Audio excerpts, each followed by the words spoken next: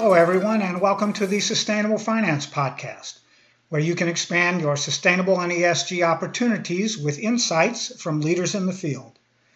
I'm Paul Ellis, your host for these weekly conversations about developments in this fast-growing industry. Today's program is about agriculture technology and addressing sustainable and organic food production and how that's happening. It's not a topic typically on finance professionals' radar.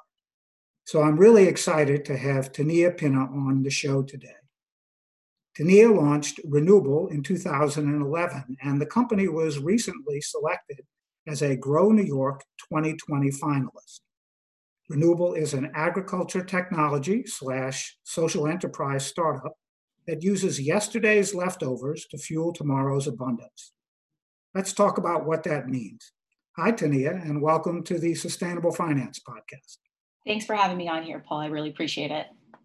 Yes, well, please give our listeners a description of how Re-Nuble's agriculture technology converts food waste into fuel for growing tomorrow's food in a closed-loop food production environment. I'd be happy to. So Re-Nuble is an agricultural technology company that uses what we call as organic cycling science. And that's an approach to decarbonize the global fertilizer supply chain. So globally, the agricultural industry contributes to roughly 14% of the greenhouse gas emissions. 3% of that is largely because of the petroleum involved practices to extract what are called mineral salts that serve as our fertilizer supply. So instead, what we do is we basically take reclaimed nutrients from produce that is residual and is not recoverable for food, for animal or human consumption. So think of like your banana peel remains or anything that is on its way to a composting facility or an anaerobic digester.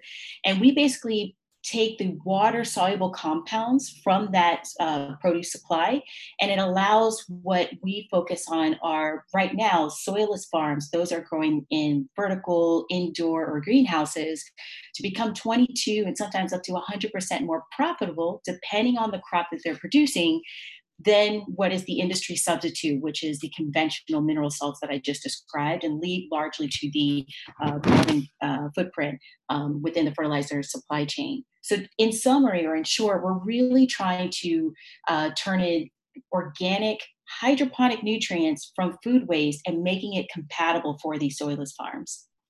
So let's dig a little deeper into the topic of soilless and vertical farms, if you would, because I'm not sure all of our listeners understand or know what that means, either of them. Yeah, I'd be happy to. So with soilless farms, they have very sophisticated and oftentimes automated systems that really optimize per square foot how much produce they can produce. So, and that's usually around 20 to 30% in additional yields just by being able to maximize water usage. You know, there's claims of using 90 to 95% less water than your field grown produce. You're optimizing nutrient usage, and that's simply because you're able to have much more targeted and therefore precise nutrient targeting at the roots of these plants. And then third, really being able to optimize space footprint. So vertically growing has enabled to grow from racking systems, more produce, a variety of produce. And, you know, we take a company position that we don't ever foresee, nor are we trying to push for soilless farming to overcome or take place of field-grown agriculture. There is certainly a place for that, especially for those that are growing within the movement of regenerative. But what we see it as is a supplementary way to grow year-round without the usage of pesticides and herbicides and a number of other inputs in a much more targeted way that we hope to be more distributed, local to a lot of communities, and therefore more sustainable because you're far reducing the number of food miles to transport this food grown in these more modular distributed farms, whereas in field grown, you know, they're much more distant to urban populations. I see. So one of the reasons that you developed Re-Nuble's ag tech was to drive the growth of urban agriculture and support the reuse of food waste within an urban waste management system. So tell our listeners where some urban agriculture centers are growing in the United States and how ag tech firms like Re-Nuble are participating in that growth. Great question. And the way we what really kind of led to this concept and what really fueled the impetus for Re-Nuble was really looking at, okay, in New York City, where you have very underserved communities from a nutrient density standpoint and just from food deserts. My direct observation of kids in Harlem that I was doing a pro bono teaching program, really seeing the food options that they were bringing to our 8 a.m. Prep SET program. It was a direct kind of realization for me because I felt that what they were bringing and often consuming wasn't helping them retain the information, being productive, and ultimately was going to cause a systemic issue with the type of opportunities they can have in the future. It all comes down to nutrient access from a health perspective and just productivity perspective. So in urban areas, you have Philadelphia, you have in California, Tampa, Florida, Houston, Texas, where they have sustainability plans with very aggressive goals, either for zero waste into landfills or increasing food access. Urban agriculture largely contributes to that.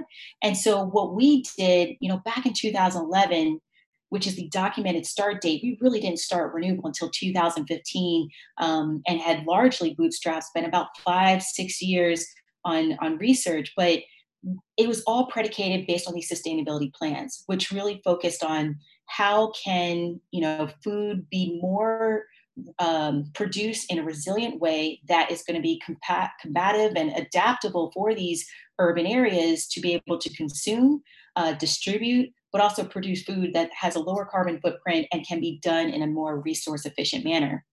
And so that served as the impetus for Re-Nuble, based in New York City. Our facility is in upstate New York.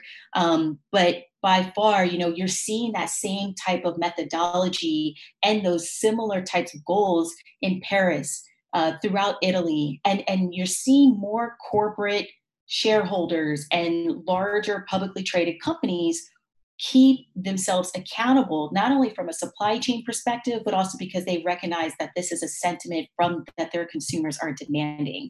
So it was very much, we have been fortunate from a timing perspective to be forward thinking, several years ago on this, but it is certainly supported from a corporate perspective, from a municipal perspective, and consumers now are really getting behind this. And I think even more so, we as a company want to challenge not only the fact with how can we grow more nutrient dense food, but are we pushing the needle as much as possible as a supplier and an advocate and supporter to our farms in increasing that nutritional value so that they can become more profitable? And then lastly, can we help support them in a way that increases their supply chain transparency and also lower their carbon footprint? So it's very much a packaged type of offering for us and not seen as a commodity, if that makes sense. Yes, it does, Tania, and that's a perfect segue into my next question for you. Now, let's talk about how circular economy principles are supporting the growth of urban agriculture around the world.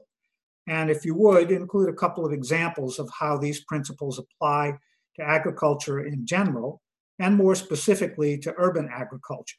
And could you start with a brief description of the circular economy for listeners who might not be familiar with this idea? Yeah, the circular economy has become much more of a prominent topic in the sense that it is really driving the idea around resource efficiency. So evaluating not only the inputs going into our waste stream and trying to find the best use as well as the highest value for the outputs or the waste that is produced from whatever has been consumed. But I also really want to make sure that your listeners also realize the value behind making sure that there's a proper off taker for the waste stream. So, I'm a part of Manhattan Solid Waste Advisory Board here in New York City, and a lot of conversation always revolves around trying to reduce consumption, which is first and foremost the biggest, the largest priority all of us should have. And then how can we increase the recycling? Yes, second great known priority. But third, that I think should be also more precedent, and I'm unfortunately not hearing it as often, is making sure that there's a proper off taker. And what I mean by that is, if there are compostable wares or compostable materials that can be made while supporting a circular economy from waste supply, whether it's fabrics or organic residue or any type of, let's say, waste of value, then just ensuring that there is someone that can turn that and upcycle or productize that into another said good that is actually going to have a value to it. Because often what I see, and this has been for years, is that yes, we're using compostable wares that have been produced from food waste, but oftentimes these composting facilities aren't able to compost it. So it's a huge challenge. Yeah. And so in urban agriculture, one of the examples that, and I apologize, Paul, were you trying to mention something there? No, I was just agreeing with you. Okay. Well, thank you. A great example is there has been more, and I've heard this more in the US than outside, and I will give an example for an international type of circular economy model, but using wastewater from municipal wastewater treatment centers to serve as a input for agricultural fertilizer, which is great. However, I also really want to make sure that people are aware of the potential risks, right? And just really doing the due diligence of the entire kind of value stream to make that circular type good. Because, for example, you have forever chemicals, you have pharmaceutical compounds that can't easily be denatured or what is known as broken down into a way that, is not going to be at risk to either the plant or the person consuming it. So people really have to evaluate and scrutinize, what are all the potential risks of what is being consumed that has been upcycled from that circular, let's say, waste stream.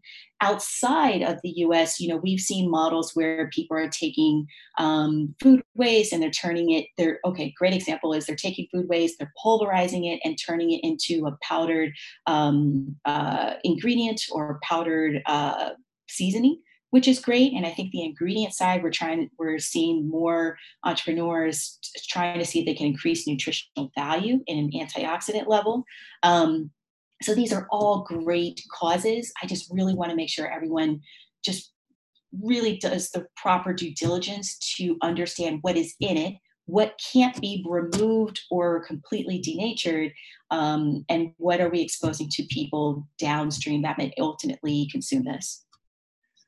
So it sounds like this is a complicated process, and there's a lot of research involved in it to really understand what these compounds on whatever type of waste materials are before we put them back into the agricultural and food system, for example.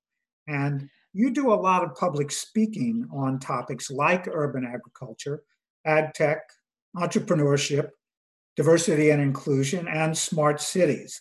So let's talk about any opportunities that our listeners might have for tuning in to hear what you have to say on these types of topics. Are you going to be speaking in any places or in any virtual events in the near future where people can tune in? I appreciate you asking, Paul. The great opportunity coming up this Monday is the Wall Street Green Summit. I'll be speaking with a panel at 11, and then there's another personal presentation later that afternoon. There are a few opportunities statewide in New York that are coming up in November, but the best way to follow up on that is if anyone were to subscribe to our newsletter at Re-Nuble.com, and that's www.re-nuble.com. I think there are a lot of people meaningfully and positively contributing to this. I just really hope that people just, really ethically think about how are they turning things into a good that the greater good of all can benefit from, but doing it in a way that is ethically sound. So, Tania, you haven't mentioned the 30-minute lunch series with Re-Nuble. Is that launched yet? Are you doing that on on an ongoing basis? Oh, I appreciate that. We do plan on doing it on an ongoing basis. We did wrap up one that was talking about organic nutrients in soil systems and the challenges behind using that, of which we spent at least 6 to 7 years researching that. So that was a great one, and we'll be putting the recorded session soon on our website. There is one coming up that I failed to mention, so I appreciate that, Paul. We'll be talking about how we can help soilless farms take their on-site production waste. So think of like your fines, your cutting waste that really can't efficiently go to a nearby animal farm or composting facility just simply due to distance. And we can help them turn it back to a free source of potable water, as well as biostimulants that can help increase the nutritional value of their produce. So really interesting technology we have, and we'll be hosting that this Wednesday, October 7th at 12 p.m. Eastern Standard Time. Terrific. Now, there's one other event coming up that you haven't mentioned, so I will ask you to talk a little bit about it, and that's the 5th Annual New York Ag Tech Week for 2020 conference. It's going to take place on October 21st and 22nd. And what can you tell our listeners about that event? Yeah, so, and I appreciate you mentioning that. So, we've been a part of New York City Agricultural Collective since its founding, which is about 5 years ago. A lot of the early kind of like pioneers, so a lot of the team was part of, or is a part of Aero Farms during its earliest days, Bowery Farms, and a couple of others that have moved outside of New York to start ventures in this space. What we try to do is, give information to what has now increasingly become early entrepreneurs, students, universities, so a lot of academics as well that really just want to have affordable and accessible information about, kind of helping them create a pathway to consider starting a farm.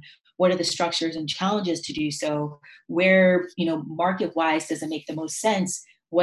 How can you produce a farm that is financially and structurally sound? So a lot of diverse each year, diverse speakers with different backgrounds around the country as well as outside the country that often show up, and excited about this year's panels that they have planned as well. Yeah, and that's going to be a virtual event, obviously this fall, but one of the places that people can find out information about tickets for that event is at Eventbrite, and there's an address that we'll include in the attachments tab of this podcast so that people can get more information about it. So, exactly. what else are you involved in the near future that our listeners might want to know about? Any new technologies that are being developed in your part of ag tech that people might want to hear about? Yeah, so in the next couple months, and I would say actually less than that, several weeks, we'll be releasing several case studies for a couple of partnered farm trials that we've been doing here in New York. Really just been doing this privately for a while, just because we wanted to make sure that the data was replicable and consistent as much as possible. So that's one thing, and then the second thing is the reveal of our on-site food waste recovery system. I apologize. And there's going to be a couple of pilots and case studies to roll out from that as well. So our focus really is just to really show the case studies, which help us show the following. We've lowered these carbon footprints of the farms. We've increased their nutritional value and also their profitability. And hopefully we can really just show and keep ourselves accountable to changing the way how food is grown. Well, Tania, thank you very much for all of this good information about places where people can get more resources related to urban agriculture. Where can Sustainable Finance Podcast subscribers learn more about Re-Nuble, and how can investors and financial advisors reach you with questions about today's program? Yeah, the best way, and I check all of our emails just because I'd like to make sure that we're consistent with how we're being in contact with everyone and making sure that I'm a part of that process. So the best way is through our website, and that's at Re-Nuble, N as in Nancy, U, B as in boy, LE.com. We check it every day, so it's never left unresponsive. And yeah, just follow our we have a LinkedIn account, Twitter account, Instagram, but more prominently, given your audience, Paul, I would say LinkedIn is the best one to follow on. Okay, great. Well, thanks again, Tania. And for our listeners, please join us again next week for another episode. I'm Paul Ellis, your host for the Sustainable Finance Podcast.